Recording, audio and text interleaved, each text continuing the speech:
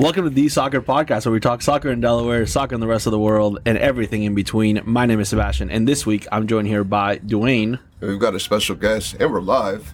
Mike Barricaro. Oh my goodness! From University of Delaware Women's Soccer. We are stumbling all over the place today. I got it the second time. We are stumbling all over the place. Heck of a first live show.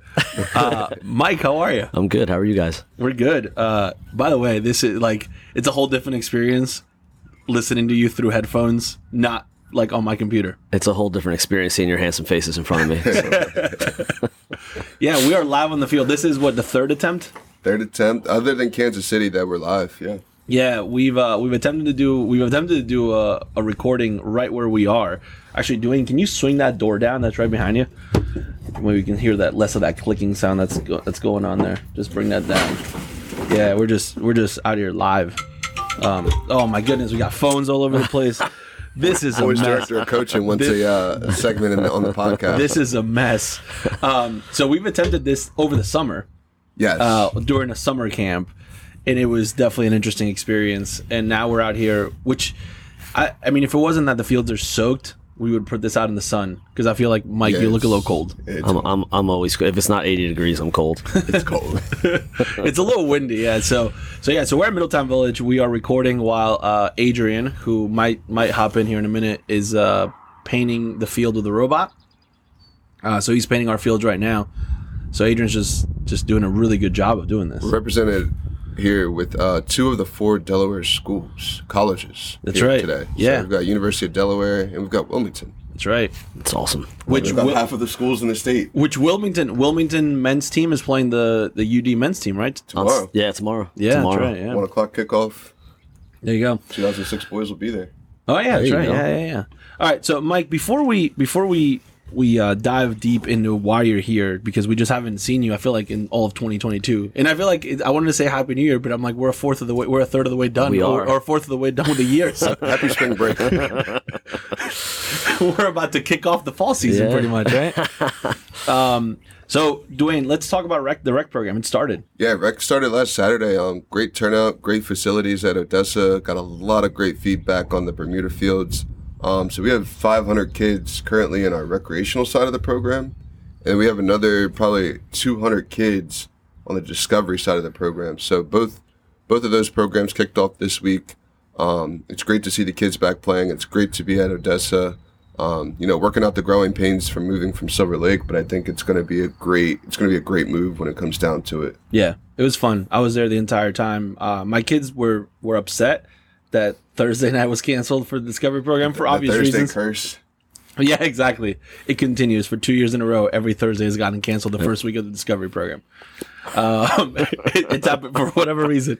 Every Thursday. Got to pick another night. Every first Thursday it rains. So my kids were bummed out, especially because Ethan he was going to be his first go at Discovery. He was pumped. But no, it was great. The Discovery program. Dwayne and I got to do a Facebook Live of the facilities, and it was fantastic. We had a really good time. It was an enjoyable experience. People seemed happy. Shout out to the Discovery coaches. Yes. Because I couldn't do it. No, neither could I. couldn't do it. No, Neither could I. me neither. You don't want to coach 3 and 6 year olds, Mike? I did that for a long time, and I've moved on. I've never done it. It's a different kind of excitement that you have to have. Luckily, Kyle has that kind of excitement. Yes. So good for Kyle. Good for all the Discovery coaches. Yes. Good for the players we have from Wilmington University. Yeah, we had a bunch of Wilmington University players there. We had some of our players from our teams. We had some Odessa girls there on Tuesday. We had some Delaware Union alumni there. Yeah, we did have some Delaware Union. Just That's right. branching out here. We are. Yeah, it's been great. And then we continue to just have our practices this week, and then our league games started. And then we have more league games this weekend, and then Tryouts start next week. Tryouts start for the boys next week. Yeah, We've got a lot going on. So, Sebastian, let's recap your league games, because Saturday, you and the 2000. Well, it's Sunday. Saturday, 2010. Oh, that's right. Yeah, I played girls at the Eagle Stadium. And the 2010 Yes. boys got to play The at Link? the Lincoln I Financial played at the Link, or my Wow. team played at the Link. I didn't play. That's awesome. So tell us about that experience. It was interesting. So this company called Playbook rented out the Link for the entire day Yeah. and reached out to different organizations. And the way they do it is the team gets in for free. The parents have to pay, Okay. which makes sense. So ultimately, if you just load up a bus and just bring a coach, you just get in for free to play, and that's it. But Pay for the bus. that's not what we did. All the parents brought their kids. I brought the ref, which is nice because my dad. That was the one thing my dad wanted to tag along to. He gets in for free and refs the game. Yeah, He yeah, didn't yeah. get paid to ref the game. He didn't get paid to ref the Okay. game, but he gets to say he got to ref in a what's it, 60,000 awesome. person Future stadium. World Cup stadium. Yeah, there awesome. you go. So he got to ref in the World Cup. We'll just call it that. Yeah. He'll put that on his referee resume. Why not? Ref in a World Cup venue. Yeah, there you go. Multiple countries. So no, we got to play a team from New Jersey that was a year older than us. The weird part was that we played on futsal-sized goals. Oh, interesting. So our goalkeepers looked really, really competent because the goals were really tiny. That's amazing. That's my kind of goal. I Yeah. love that. If I'm playing in goal, I want that goal. Exactly. Your forwards weren't too happy. No. So it was interesting. We played on half the field, half the football field. I never really. I mean, obviously, coaching high school soccer in a stadium, I know what the size of a football field is, but I think when you look at it inside of a stadium like that big, the football field is not very big. Oh, I bet. No, I it's bet. not. I bet It's it not. looks small when it's surrounded by those stands. I'm sure. Yeah, It's those big white lines they have on the sideline that are like 20 yards wide. yeah, but just like it just in general, like so it just looked very small. This is why soccer is still the best sport in the world. No doubt. Yeah, I mean, you're just playing on a really tiny field Yeah. with pads and stuff like that. Come on. Yeah. Just- 53 guys on the sideline. exactly Plus right. like 25 staff. Yeah. Yeah, you're in and out every 30 seconds. Come on. Yeah. Didn't they say that like if you take all the breaks out of a football game and you only went snap to snap, it would be like a 14-minute game? Probably. like that. Yeah. Yeah. I mean, Somebody's got to call the plays for you. You got to jog off. You got to switch the players. Like that's the why clock soccer- still runs while the referee moves up and down the field, right, with the ball. Yep. Yeah, it's crazy. Could you imagine that with soccer referees? Yeah, they had to move the ball up and They had down. to move the ball. No, I almost got into an argument with a coach the other day about ball boys Oh, or man. ball kids not having ball runners. Yeah. He got really mad at me. I got. He was not happy with me. I told him to report me. I got in an argument with the referee about a kid being onside on my own half of the field. Go back and look at the video. Challenge the play. Go back and look at the video analysis. Were you He right? was onside Oh, by a foot. well. More credit than I even gave the kid. I mean, come on. We are not arguing about referees. No, we don't argue about referees. No. I mean, it didn't make or break the game. No. But had it been, I would have sent the video to his assigner and been like, "Hey, I'll play." And then that assigner would have just hit delete. Because that's what I would do. So I got to play inside the link and it was a good time. It was fun. Good experience for our kids. Good experience. Yeah, the 2010 boys also got to be there, so they won their game. So it was good. Sorry for any kids that aren't Eagles fans, man. Sucks to have to play Listen, that. I get it. Like so one of the parents that was there was really emotional. So I don't get the link thing, but I understand the soccer stadium, like the stadium perspective. Like if my team ever got to play in the Boca Junior Stadium, I'd probably cry. Yeah. I mean, I've cried when I've gone in the Boca Junior Stadium before, so like I could see I it. mean, it's a different experience because, I mean, with as many soccer-specific stadiums popping up in America, even if your kid does go professional, what are the odds of them playing in a stadium that big, in America? I mean, the upside is that like Unless you go to A play lot for of- Charlotte FC. well, I mean, a lot of Delaware Union kids have played on the Philadelphia Union Stadium before at halftime and stuff like that. So does that count? I haven't had that experience, so no, it doesn't count. No, it doesn't. None of my teams have had that experience, so it doesn't count. Thanks for the invite. Fair enough. We'll be on the team bench tomorrow at 3:30 for the picture, so Yeah. All right. I guess that counts. Fair enough. All right. So Mike is here. Mike, talk to us about how your spring so far is going. It's been a really good spring. It's nice to.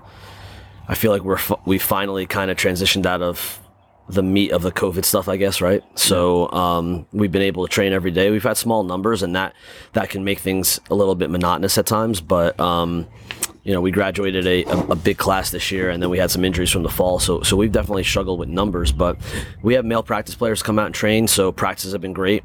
I wish we could play more full-sided games to be able to test some of the things that we're doing in practice. But I think this group was in a place where before we could dive deep into tactical stuff, we needed to really sort out how we want to do things, how we want to train, what we want our identity to be in training. And from that perspective, when you have small numbers, you get lots of repetitions. So I think we've addressed that concern, and that was my main concern. Honestly, moving away from a fall where we had a really young team, I really wanted to make sure that we addressed how we were doing things in training and not necessarily what we were doing. We just got to get used to doing whatever it is really, really well. And I do think that we've addressed that this spring. The team looks really good right now. I would say this is the best training that I've ever seen the group have. I think we're training at a higher level with more intensity, more consistently than we ever have over my time at Delaware. So I'm really proud of that. I am excited for the foundation that it's setting for the future. And I think once we get into preseason, the way that we train will be a habit, so then we can do as much of a deep dive as we can do into our tactical stuff at the beginning of preseason and kind of hit the ground running, hopefully. So that's awesome. I know Dwayne was really excited about the fact that you had men's players out there because he said he's trying to go back to school. Yeah, come on, man. I was talking to Nick about it, right? So I am a student at Wilmington, and he was asking me how many years did I play. I said 4. Oh, you got a year? I might have a year left. Do you though? Doesn't it lapse within like an 8-year period or something like that, or no? You can't just pick up whenever you want. You have well, Division I, you have 5 years to play for. Okay, that's the way that it works. All right. I think Division II, Division III is a little bit lapse. Hey, it might be if it's NAI, it might be the Wild West. 33, you're back in. I finished in 2016, so I mean it's only been 6 years. I got 2 years to get back into shape. It's 8 years. Listen, I've seen I'm watching Adrian, and you need 2 years to get back into that kind of shape. Oh, absolutely. I'm not going out there and saying I'm playing 90 minutes or even 20 minutes. I need to get back into shape first, but absolutely. The other day you texted me and you told me you were cramping up just because the weather changed into rain. Yeah, I'm getting old. You're starting to feel the rain come into your bones. Yeah. Adrian walks faster than I run. I just need to get back in that training environment. I think that robot might move faster than I run. Get back in that training environment. I'll be good to go. My excuse is the fact that I had ankle surgery, 8 weeks ago. So that's my excuse. So I like that excuse. I can't do it because I had ankle surgery. I've never been the person to just go out and go run for fun. I have to go out and play soccer and get into shape.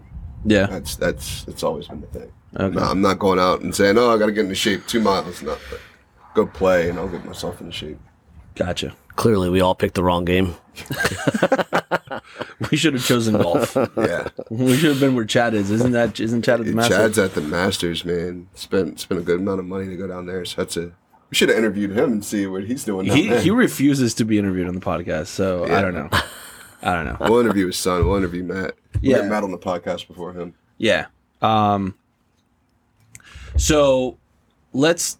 Well, Mike's here. Yeah. So US is in the. US is in the before World we get there, because I had another question. Because I know Mike posted the other day that he went out recruiting. Mm-hmm. Is this the best time of the year to recruit? No.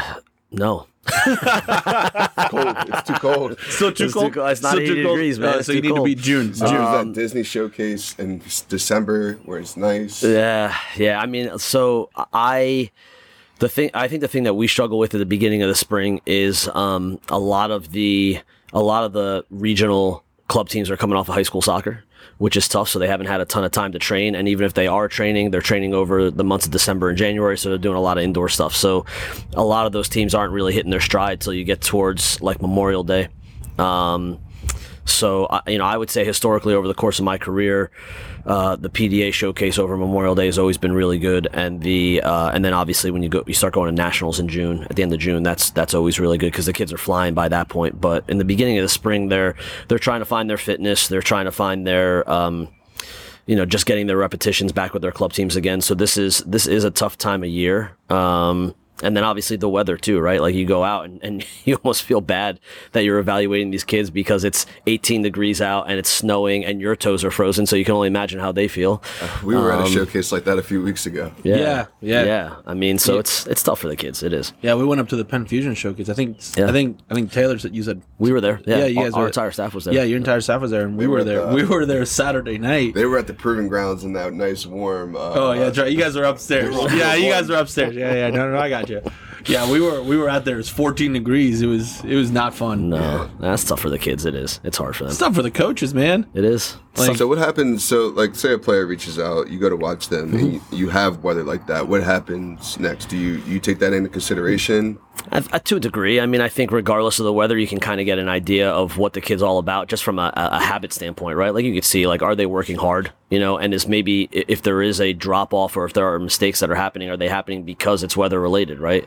Mike's looking for the 14-degree kid in shorts and a t-shirt, just ready to go. Leggings is unrecruitable. Chad loves that. Mike's looking for the kid that's like dumping ice water on themselves in 14 degrees. Hey, they're ready for the quarterfinals and semifinals of the conference championship. That's the kind of players you need. Yeah, that's right? Yeah. We don't play when it's warm. There's players that are ready to play in cold weather. Adversity. Yeah, there you go. So are you at this stage? Are you still actively recruiting, like basically just a large group of players, or are you in the stage like this time of the year? Are you in the stage where you're specifically going to watch specific players or specific positions or things like that? That's a great question. I mean, we're recruiting 2 classes simultaneously right now because of the COVID break that we had. We kind of now have gotten into this rhythm of right now we're recruiting 23s and 24s. So looking at the 24s, we're just trying to build a database of 24s really, and we'll start to probably pare that down over the next couple months. But then we're already like obviously very pared down for the 23s. It's going to be a small class for us, so we've identified a small group of players, and we're pretty deep in that process right now for the 23s. So so I guess it just depends on their graduation year. Yeah. But for 23, we're a bit more pared down than we are for 24. 24, the pool is a little bit bigger right now of who we're just trying to gather evaluations on. Yeah. I don't know if I've ever asked you this, but so let's just say you go out, so you're going out to PDA over Memorial Day, right? And you're watching a game, and you're there to watch one player that came out and watched, and that reached out to you, you're sitting there, and then like 4 other players on that team just in general, or on the other team are like, oh my God, like, Oh, yeah. yeah. Mm-hmm. So is there a chance that those players get reached out to by you, or do you just say, well, they didn't reach out to me, so just kind of focus on that? So I would say the majority of the players that we recruit are actually kids that we identify, not kids that identify us. Okay. So most of the time we are going out watching teams, and then we'll identify kids and we'll reach out to their coaches and reach out to them, obviously, if we're allowed to by NCAA rules, because right. we do have an environment of compliance at the University of Delaware. Of course. So we play by the rules. Of course, always. That's a shout out to all those basketball schools that just broke the rules. Sorry. What is it? University of Memphis. Yeah. No, we did not go to the Penny Hardaway School of Recruiting. So. Mike, is that a Ferrari in the parking lot? What is that for? No. Just kidding. We're gonna take that out of the podcast. Let's go back to your recruiting rules following at the University of Delaware. Yeah. So, yeah, I mean, we'll identify players. We'll reach out to coaches if we're allowed to reach out directly to the players. We'll reach out directly to the players and try to get them to. If there's somebody that we're really, really interested in, we'll try to get them to campus immediately. If there's somebody that we need to see more of, we'll just reach out and say, can you get us your schedule, training schedule, things like that. We try to see every kid that we recruit at practice. That's a big thing for us. I don't just want to see them at the games. I feel like that's how you know whether or not they're a gamer, right? Which is okay, right? If you're a good enough player and you're that kid that can just show up and you turn it on every game day, there's something to be said for that. But I do want to see what they're like at practice too. So we will go out, we'll watch practices, things like that. So yeah, that we kind of come up with the recruiting. The recruiting plan is, I would say, very much created for each individual player that we're recruiting. It'll look a little bit different for every kid that we recruit. That's really cool though. But that's a good message that just gets. I mean, we talk about this all the time, but I feel like hearing it from a college coach always helps. When we tell players, like, you never know who's watching you. Oh yeah, right. You have no idea who's watching you and who's just gonna randomly like walk up to the. And we've had that happen to us where like somebody walks up to us and goes, "Hey, who's that? Here's our card. Can you have them reach out or something like that?" Yeah. But you never know who's watching. And I think that's an important message to send to players, and I think almost as importantly, parents. Yeah, I mean, I think it's important that the kids understand that what they're doing is that habits are really important, right? Like Yeah. I know even with our group, like we had a young group this past fall and we really, really struggled. It's not because we weren't talented. We're super talented. But it's because knowing how to work and knowing how to be consistent with your talent is a whole different ball game, right? And that begins and ends in training and what you're doing when nobody's watching. So, kids, what I have found is that the kids that typically make the smoothest transition to college are the kids that are that their training habits are very, very good, because then what they're doing in the game is a habit. It's instinctual. It's not something that they have to think about. The intensity at which they train automatically becomes the intensity at which they play, and they don't have to worry about trying to turn it on game day. Yeah. There's a young lady who we're really excited about in 2024. And I'm not allowed to say much more than that, but I would say the biggest reason why we're so excited about her is because her training habits are phenomenal. I mean, we can talk about Sarah, like who is starting to coach in our program, which is, I'm excited because she's working with me, and it's been awesome to have her. But when I introduced her to the teams, I said, "This is Sarah. She's one of the captains at UD. She's a senior. When we went and watched your home opener, she scored the first goal, and also she might be the hardest working player I've ever seen in a practice. Yeah, and like that's how I introduced her. And, like, so all the we have the Delaware Union guard dog. Delaware Union guard dog, named after Carly Lloyd. Right? So, but because that's such a strong part, and we've been talking about the fact that, so whenever she talks about it, she brings up the fact that like training habits are extremely important, right? So she's the perfect example of somebody that, again, that training environment is huge. Sarah is one of the hardest working players I've ever coached in my career. One of the most consistent players I've ever coached in my career. And it's funny, one of the most coachable players I've ever coached in my career, right? Like, she's a kid that she really does, as a player, she has it all. She's got everything that you want a player to have as a coach. But she always wants to learn more. She's hungry to get better. So she welcomes the feedback. But the thing that makes her if somebody asks me, man, why is she so good? Why is she a multi-time all-conference player? Why is she a pro? I mean, she's going to go play pro soccer when she leaves here at Delaware. Without a doubt, she's not going to have a shortage of suitors. But why is that? Is she drastically better at the game than anybody else in our league? She's better. She's definitely one of the top 5 players in the league, I think, right now. Yeah. But she's, is she drastically better? No, she's not. She just does simple things better than everybody else. And that comes down to habits. That comes down to attention to detail. And that comes down to desire, right? Like, the kids that don't mind doing the tedious, monotonous things at a really high level, they end up being the very best competitors. They're willing to do it. Simple. Those simple things. Man. Those simple things. The KISS method. Keep it simple, stupid. Keep it simple. Those stay little things. I leave out the stupid, but I'm gonna step away for a second. Dwayne's gonna talk about the U.S. men's national team. Yeah, we're gonna talk U.S. men's national team. So the U.S. men's qualified for the World Cup. We've got our group. Are you on? Oh, okay. Yeah. Sorry. No, you're good. Qualified for the group. How do you think about the group? What do you think about our group? Yeah, I mean, it's an interesting group for sure. I definitely believe that once you get to a World Cup, there's not going to be an easy group, right? No, so everybody's there for a reason. That's right. Yeah, I mean, there's very few teams, from a percentage standpoint, that are going to qualify for the World Cup. So, all the teams are going to be good. I think it's a media. It's the media's dream. Right. I think, like, who doesn't love USA England on Black Friday? Who doesn't love all the narratives between USA and Iran? And then I feel pretty strongly that if they can play the UEFA qualifiers, that Ukraine could likely advance into the World Cup. So, yeah, absolutely. So the USA could That'd be be in good for Ukraine too. That'd be incredible for Ukraine. And so bad from a competitive standpoint for everybody who has to play against them. Yeah. So it's going to be it's definitely the media's dream group, I think. And you know what? Listen, for soccer in this country, that's going to be good. I mean, it's going to bring the whole narrative between USA and England. It's going to bring a lot of eyeballs and a lot of casual viewers to that game. Absolutely. So I think in the long run, it's going to be a really good thing for us. Yeah. Gotcha. So player pool. You know, it's early. You know, we still got, Weston McKinney's out with injury. There's still a possibility of players going out with injury. How do you think we look right now, player pool wise? Do you think Greg Berhalter has his 23, or do you think there's some outsiders that can still make their way in?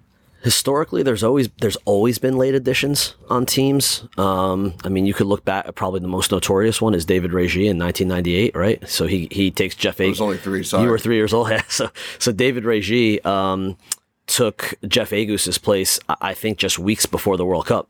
He was dual national, got a citizenship, I want to say like 6 weeks before the World Cup, and did not play in a single qualifier, but made the World Cup roster and played. He was a great player too. He was very good, but the way that it came about probably didn't sit well with a lot of guys on the team because that was a very set roster. So there is, you could look back at, 2014, Julian Green getting named to the roster, didn't play in any qualifier. So there's always people that come around late. I would say, especially with the situation regarding the USA's lack of ability to score goals right now and lack of a true number 9, I wouldn't be surprised if somebody just hits a hot streak at the right time and they end up making that roster. So I think, there is a likelihood that there's going to be some type of outside the box choice on that final 23, but I would say the majority of the 23 at this point is probably almost picking itself. Right. I like the player pool.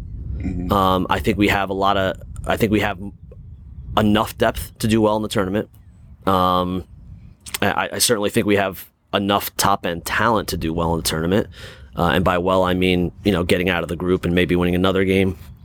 I think the biggest question is how do we address our lack of goal scoring? Because even through qualifying, we just didn't do a good enough job creating goals. And then when we weren't creating goals, we didn't do a good enough job manufacturing goals. Absolutely. And I think you have to be willing to do one or the other. Like if it's a situation where you just don't have the creativity to create the goals, then you need to be willing to manufacture goals. So a bigger question for me regarding Greg Berhalter and how he handles these next 7 months is not necessarily who's going to be in that pool, but is he going to be willing to change what they're doing to try to figure out a way to score more goals? Because you can't score the amount of goals they scored in qualifying and think that you're going to advance out of a group in the World Cup. Absolutely. Yeah, because the less chances you're going to get less chances in the World Cup, and you're going to have to score goals. You're going to have to score goals to get out of the group. You're going to have to get 3 points. I mean, looking at the group, you're definitely going to have to get 3 points, a draw, maybe get through with a loss. You maybe go 1-1-1 and get out. Probably going to need 2 wins to be safe. But I think I agree with what you said. We're going to need a number 9, probably that comes from MLS that's hot at the end of the season. It's the end of the MLS season. Someone that's played the whole season that's hot and comes in there and fills that gap. I don't know if it's Jesus Ferreira. Brandon Vasquez is scoring goals right now. I mean, we're early in the MLS season, but he's scoring goals. I mean, I do think somebody is going to get hot. I mean, we saw it with, we saw it in 2014 also with Wondolowski, right? Like if he wasn't scoring those goals in Major League Soccer, there's no way that dude makes that roster. So, you need somebody to get hot. And I think the other question that everybody's probably asking at this point is, if you're having this much trouble identifying who your number 9 is going to be, do you, one, just invest in a single player to try to get them the reps? And you can look back at early national teams, like when Eric Winalda was with the national team. Hey. He was always their starter as a forward. That doesn't mean he was always playing well. And at that point, maybe it was because there wasn't the depth of talent that is currently available. But do you just simply, as a coach, say, you know what, we're going to invest in a player because we believe that they have the highest ceiling, and hopefully they can get the goals and get hot at the right time?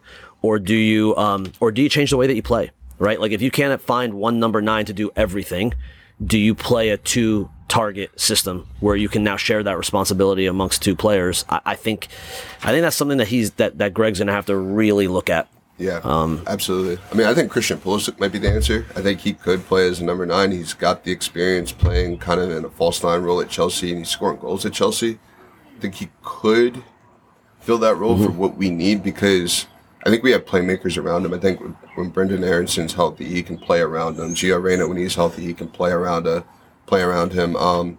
Tim Weah has done a great job over the past couple qualifiers. When Weston McKinney gets back, he covers a lot of ground in the midfield. So I think there's talent we can put around Pulisic and make him the guy. I mean, he is the face of U.S. soccer. Why not sit him at the 9 and put the pressure on him? He's won a Champions League final. He's been on the biggest stage. Yeah, I think for me, the players that have played there so far are they're not the answer, right? Yeah, so absolutely. I think at least they haven't been able to prove it, over a period of time. So I don't disagree with you. I wouldn't mind seeing Pulisic there. I really wouldn't mind seeing Weah there. I mean, I do think he's probably the truest number 9 that they have in the pool because of his ability to stretch the defense and technical enough to play his teammates into the game.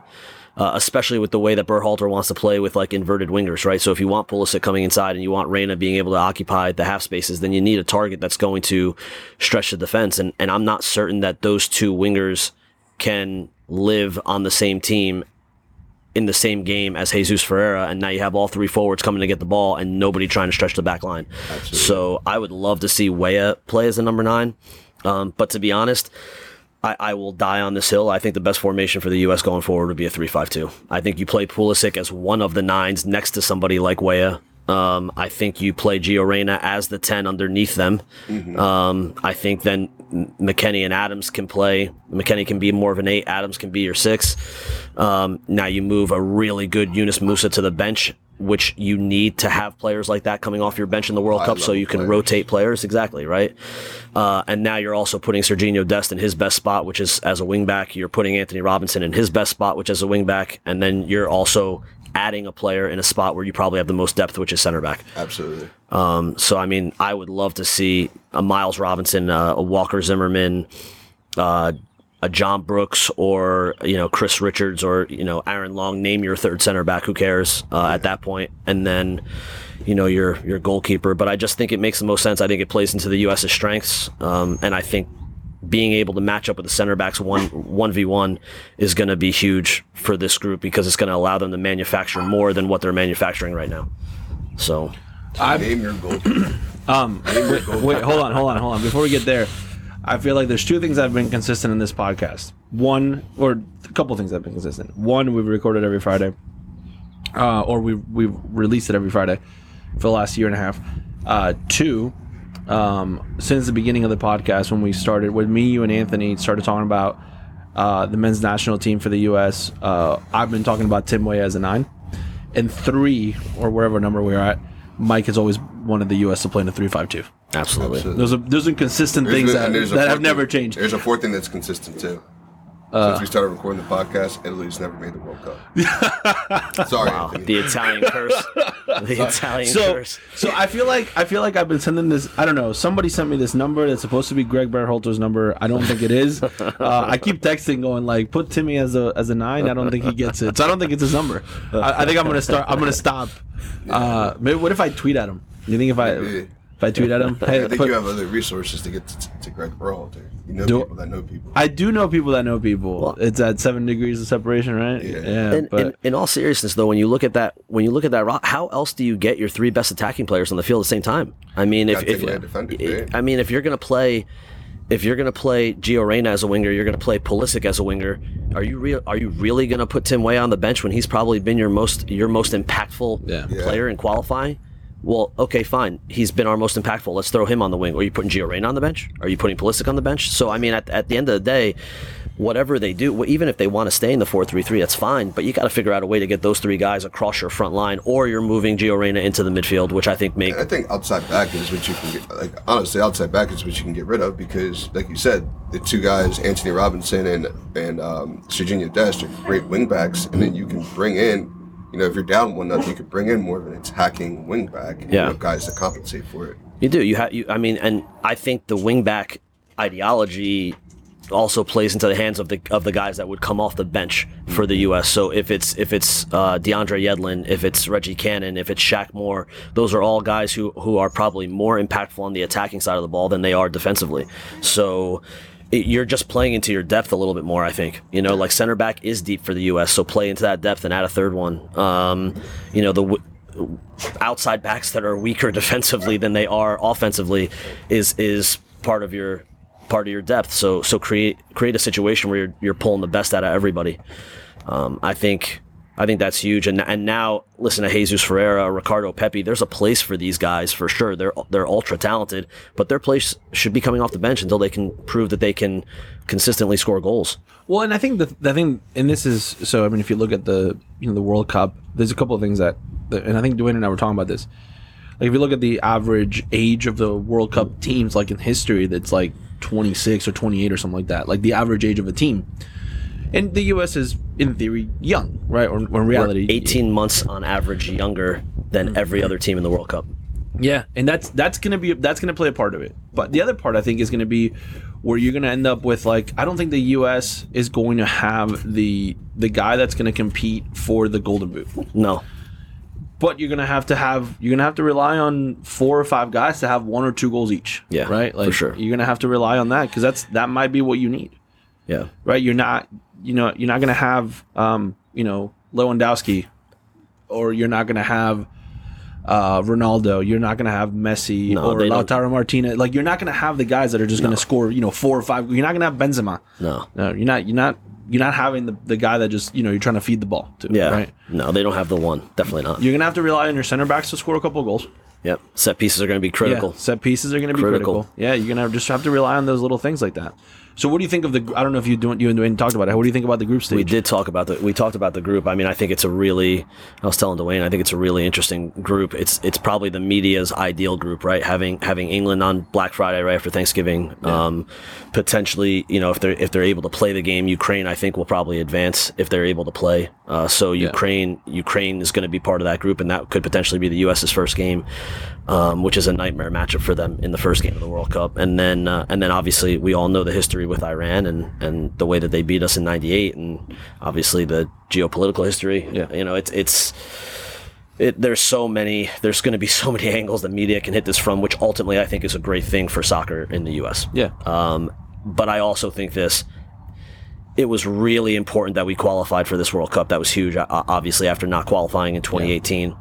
But now that you qualify, it is huge for these players to advance out of this group. Yeah. I think gaining the experience as young players, especially knowing that in 26 we're going to host the World Cup, jointly host the World Cup, I think making sure that players like Pulisic, Gio Reyna, Tim Weah gain experience advancing out of a group stage is going to be critical to them, maybe in their prime of their careers, making an even more of a longer push. Harder push in 26. I mean, we want to put a good product out in the field. I do think it's critical that we advance out of this group, that we find a way, and it doesn't. And I think this is where we're really going to get our mettle tested, because there's not going to be any style points. It's all about just gaining. Yeah, you just got to win. And so I think this is where the U.S. is really going to test their mettle, because I think, there are situations in qualifying, like when you play Panama, where you're just better than them, and you just need to be better than them, right? Honduras, things like that. That's not happening in the World Cup now. There's not a single, whether it's Ukraine, England, Iran, there's not a single team that you're going to step out in the field against that you're just going to be more naturally talented than. So you being willing to grind is going to be huge, and having the depth to be able to do it is huge. And that's why I think, as much as I love the Adams, McKennie, and Musa midfield, I think it's critical that one of them ends up on the bench, because you got to have that player coming off the bench. Tyler Adams not going to be able to play 90 minutes a game in the first 3 group games. It's not going to happen. They need somebody that can come in and play. Same thing with McKennie. You're just going to play him into the ground. So they're going to need rotation. So I think tweaking your lineup in a way where you can get Reyna centrally is going to be an important experiment for Berhalter over the next couple of months. Yeah. Let's talk about you, because obviously they have a strong tie to Portugal, right? So a little bit.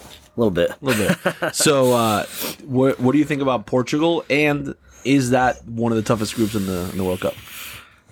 Yeah, I mean, I think Portugal is not as good as they could be right now.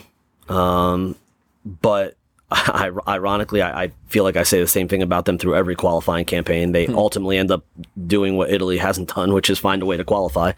And then they typically, in tournaments, I mean, listen, they have a history in tournaments of putting together their best products in the tournaments.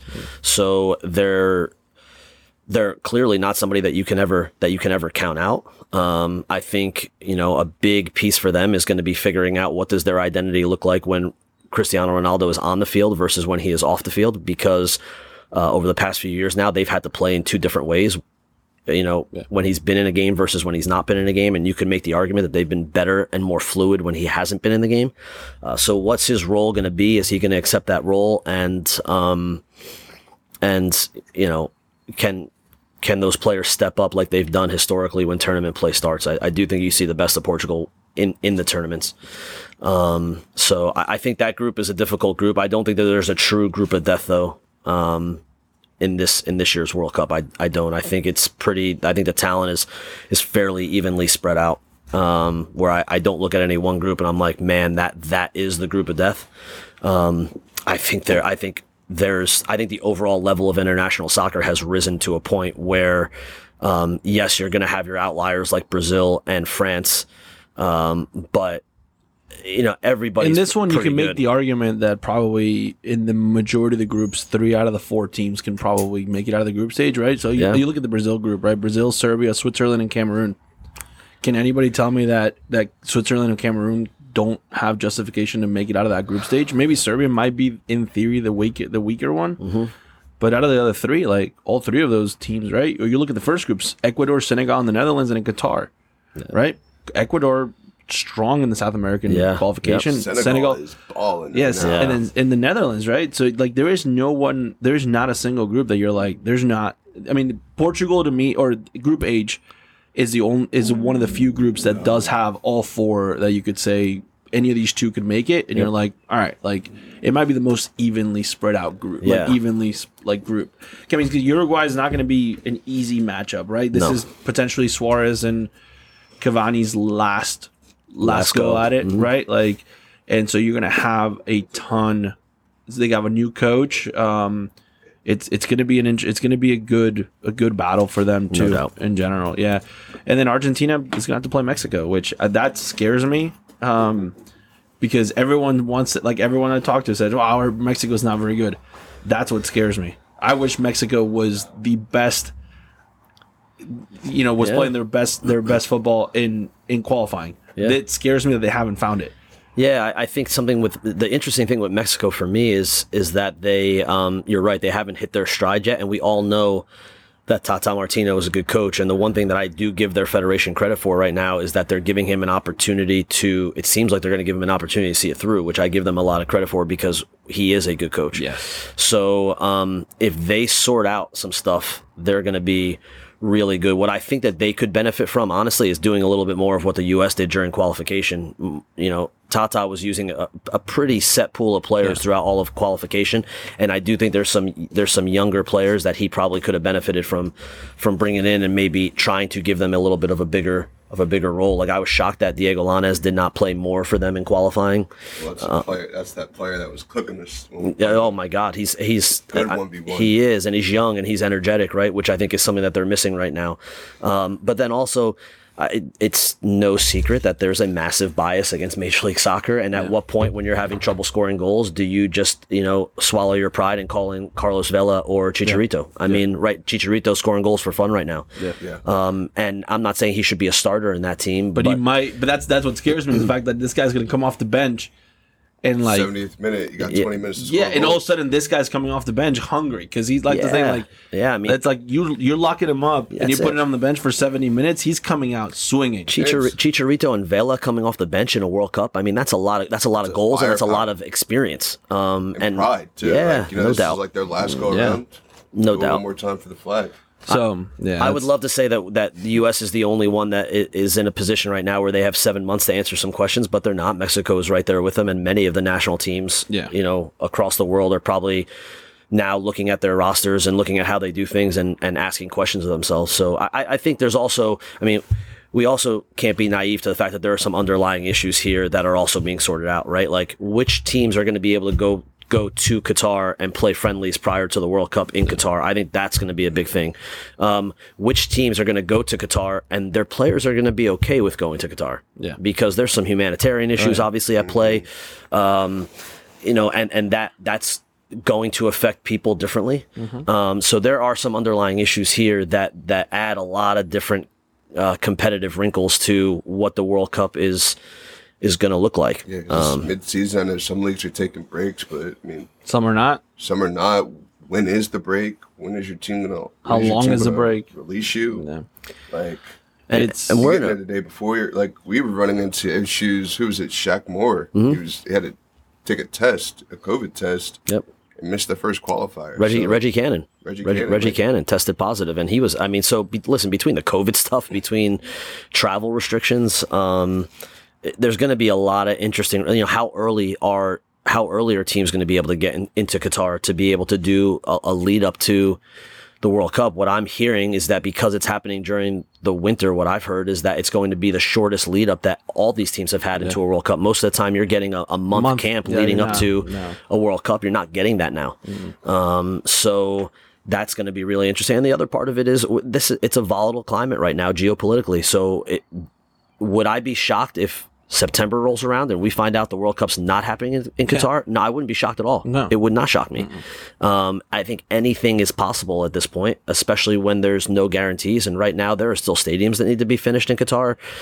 It's not a finished product. No. So if somebody came to me and said, "Oh, U.S. is hosting on short notice," or "England is hosting on short notice," I'd be like, yeah, it makes sense. And we've seen it before. I mean, it's happened on the women's side with when SARS broke out and the Women's World Cup was moved to the U.S. last second. I mean, there are a few countries that could probably host it with minimal notice, and we're one of them. NFL football. Yeah, right. Sorry, NFL football. You're going on a 3-week break. But I think it's great. It is an interesting wrinkle though, isn't it? Because FIFA did what they do best, and that's take somebody's money. But now they have the money, and nobody would cry if Qatar didn't host a World Cup. No. Nobody would. Because ultimately, again, you said they have the money. Right? So FIFA's already got the money, and they'd probably be cheered if they move the World Cup out of Qatar. If we're all being honest, it's like when a tournament gets canceled on Friday, right? Yeah. Good luck in your refund. Yeah. little mini FIFAs all over U.S. youth soccer. Yeah, there you go. All right, so before we wrap up, let's do. We were going to talk about the Champions League, but we're not going to. All we have to know is that Barcelona tied. So hopefully, it's not the Champions League, though. I know that's the Europa League, but I mean, it's like might as well just be the Champions League. It is the Champions League for the Europa League countries. All right, so let's talk about player of the match. I'm going to give my player of the match to Adrian, because he's painting fields with a robot, and he's figuring it all out. So my player of the match goes out to Adrian, because he's picked it up really, really fast, and he's made my life a lot easier. Dwayne? My player of the match is going to go to one of my players, actually, Max Maloney. Got surgery a few weeks ago. Texted his mom Friday, Saturday, saying, hey, it'd be great to have him on the bench. She replies back, he just got cleared to play. Comes in, scores a hat trick. No training. Comes in off the bench, scores a hat trick. I mean, that's boss. Great kid. Did he just walk off the field after he scores his third one? Walks off the field. I've had to hear it all week. that's the consequence of me coaching a team. I'm cocky now. The kids are cocky. And he's calling himself the GOAT now. I said it was just one game. Just puffed out and everything. You should just retire. Yeah, there you go. then he could be the GOAT. There you go. And then just come back in a year. Come back in a year and see if you can do it again. Mike, you got a player of the match? Yeah. I think I do want to give a shout out to a couple of my players at Delaware who are coming back from injuries. We have quite a few kids who have had some traumatic injuries over the past 6 months. And honestly, when you're in college and the environment moves so quickly, you don't always get the recognition for the work that you're putting in. But we have 4 kids that are coming back from ACLs right now who are all doing an incredible job with their rehab. And I'm really, really proud of those kids. We have another kid coming back from a rare lower leg, injury. It's super rare. It's really complicated. But she is on the road to recovery right now. And she's a kid who had an unbelievable youth career and unfortunately has not played a minute since she's been here at Delaware.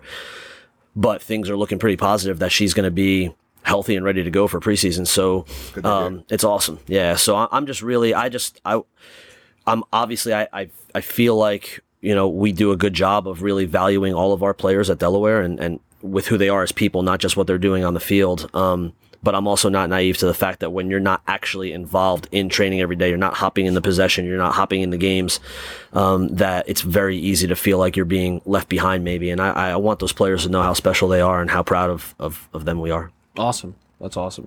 All right. I had it on this day in soccer history, but I changed it because this morning I went on social media and realized what today was. It's April 8th. And April 8th might just be a regular day for all of us, but April 8th in the Griezmann family is not just a regular day. Oh, Because Antoine Griezmann has 3 kids. Oh wow. All 3 kids were born on the same day. 2016, 2019, and 2021. Jeez. All on the same day. So it's a party at the Griezmann family. yeah. So, So- Antoine Griezmann and his wife love the month of December, clearly. Yeah, I guess so. Merry Christmas. However you say Merry Christmas, in babies. French. It's a big one big birthday party, right? Yes. One big one and you're done. Yeah. Once a year. So shout out It's to a hell of a Christmas present. yeah. So shout out to the Griezmann family because I don't know. He might be the only person I've ever known to be able to do that with 3 kids. I've seen it done with 2 kids. 3. But three Hat-trick. probably takes some skill. Yeah, that's a hat trick right there. That is a hat trick. So yeah, on this day in soccer history, all 3 of Griezmann's kids were born on the same day. I thought you were going to say it was the day that he cut off his ponytail. I was going to say fantastic. He might have had to cut off something else after that. All right, fair play of the week. My fair play of the week goes out to Dwayne and all of the volunteers, including our new best friend Chuck, and Chuck. all the Odessa people that have helped out to put rec in the at Odessa. It's been a good start. People knew where they were supposed to go. Coaches had teams had coaches, which that's a big part of Dwayne's job. So that's my fair play of the week. My fair play of the week is also going to go out to that staff, as well as Greg Luna and Andrew Dennis for putting on the referee clinic last week. That's right. So we got, I think, 12 to 15 new refs certified, which is helping combat the referee shortage we have in Delaware. So shout out to them. And then also fair play of the week for Carly, because she's whining over here, but we're getting ready to go to the dog park. So Nice. She's excited. being a warrior That's over awesome. here. That's awesome. Mike, you got a fair play? Yeah, so I've lived all over the country and have been really lucky to have been part of many soccer communities. And what I've learned over the time that I've been here is how, although we are, the first state, the smallest state, a very small state. Well, not the smallest, right? I guess Rhode Island's the smallest. Yeah, we got Rhode Island. There you go. Take that, Rhode Island. Take that. Rhode Island's our Mississippi. Although we are a small state, I feel like this is one of the most proud soccer communities that I've been fortunate to be a part of, and the relationships between my university and the youth programs, seeing how hard all the clubs work for their kids, it's something that I'm really appreciative of. But I want to, in particular, point out what you guys are doing for the soccer community in Delaware. I think you're giving this community a voice, and for a state that everybody kind of probably looks at as a drive-through state, right? You hop on 95, you drive through Delaware, you blink and you're out. Tax-free state, stop right? at the mall. Yeah, everybody stops at Christiana to do their shopping. But this is a proud soccer community, and you guys are giving a voice to a really proud soccer community. So I'm appreciative for that. I'm appreciative of the work that you guys do, because I think things like this are really, really important. It's one thing to be a fan, but it's another thing to want to grow your community and give a voice to your community. And I think that's awesome. So my fair play award goes to you guys. Thank you. We really appreciate it, man. Every time you're on the podcast, you almost make me want to cry. It's not fair. We'll do the sound effect. No, that's not it. Wait, which one is it? No, that's not it either. Oh my goodness. There we go. This is the clapping one. There's a clap award. That's the clapping one. The other one, yeah, you can't hear it. I'm the only one that can hear it. Listen But to the podcast. yeah, you gotta listen to the podcast to hear the sound effects that Dwayne genuinely loves. It was a great time in Kansas City with that. Yeah, you just kept pressing the buttons. Well, Mike, thanks for coming out. Mike, thanks for coming out. It was great to do it in person. I think that awesome. this was great. We might have to do this not every week. That's a lot of We driving. do it once a month. Once a month or That'd something be like awesome. that. Maybe when it gets warmer. When it We'll gets, be able to- heck yeah. Can we do at it? the hammock. Wait, hold on. I'm gonna pose a challenge out there. Can the next one be at UD? I'm sure we could work something out. All right. I know a guy. Well, you know a guy. You know Chuck?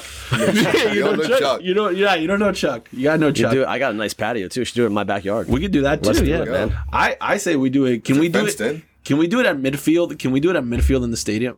Why not? Let's do it. That'd be really cool. There are people just walk by like, wait, what are these guys doing? Why is there a table in the middle of the field? I know our next guest is going to be Alex, and I'm going to do it right at Chester Park, or Subaru Park in Chester. Yeah, you can do it in the middle of Subaru Park. Yeah, see if you can hook me up. I mean, you got primo parking. We kind of skipped that part because Dwayne's got a Subaru, so he gets does, excited. Adrian. Huh? So does Adrian. Oh, there you go. You guys can go. Yeah, you guys. Yeah, he gets excited because he gets to park for free if he's one of the first 70 cars. You know what Wow. number he was? 70. 6. He was six. He got there Super fan. 3 hours early to the game. Super fan. 3 hours early. Like, I just wanted to get the free I don't think the parking. players were there yet. They were there. I saw the buses coming in. I saw the Charlotte buses coming in off the bridge. Charlotte was still in Charlotte when you got to the stadium. 3 hours. He was there 3 days early. There you go. Walking the field. I'm here for the free parking. Sir, the game doesn't start till tomorrow. I just want to get there early. Gotta get there. All right. Well, thanks for joining us this week. And remember, always receive the ball on your front foot.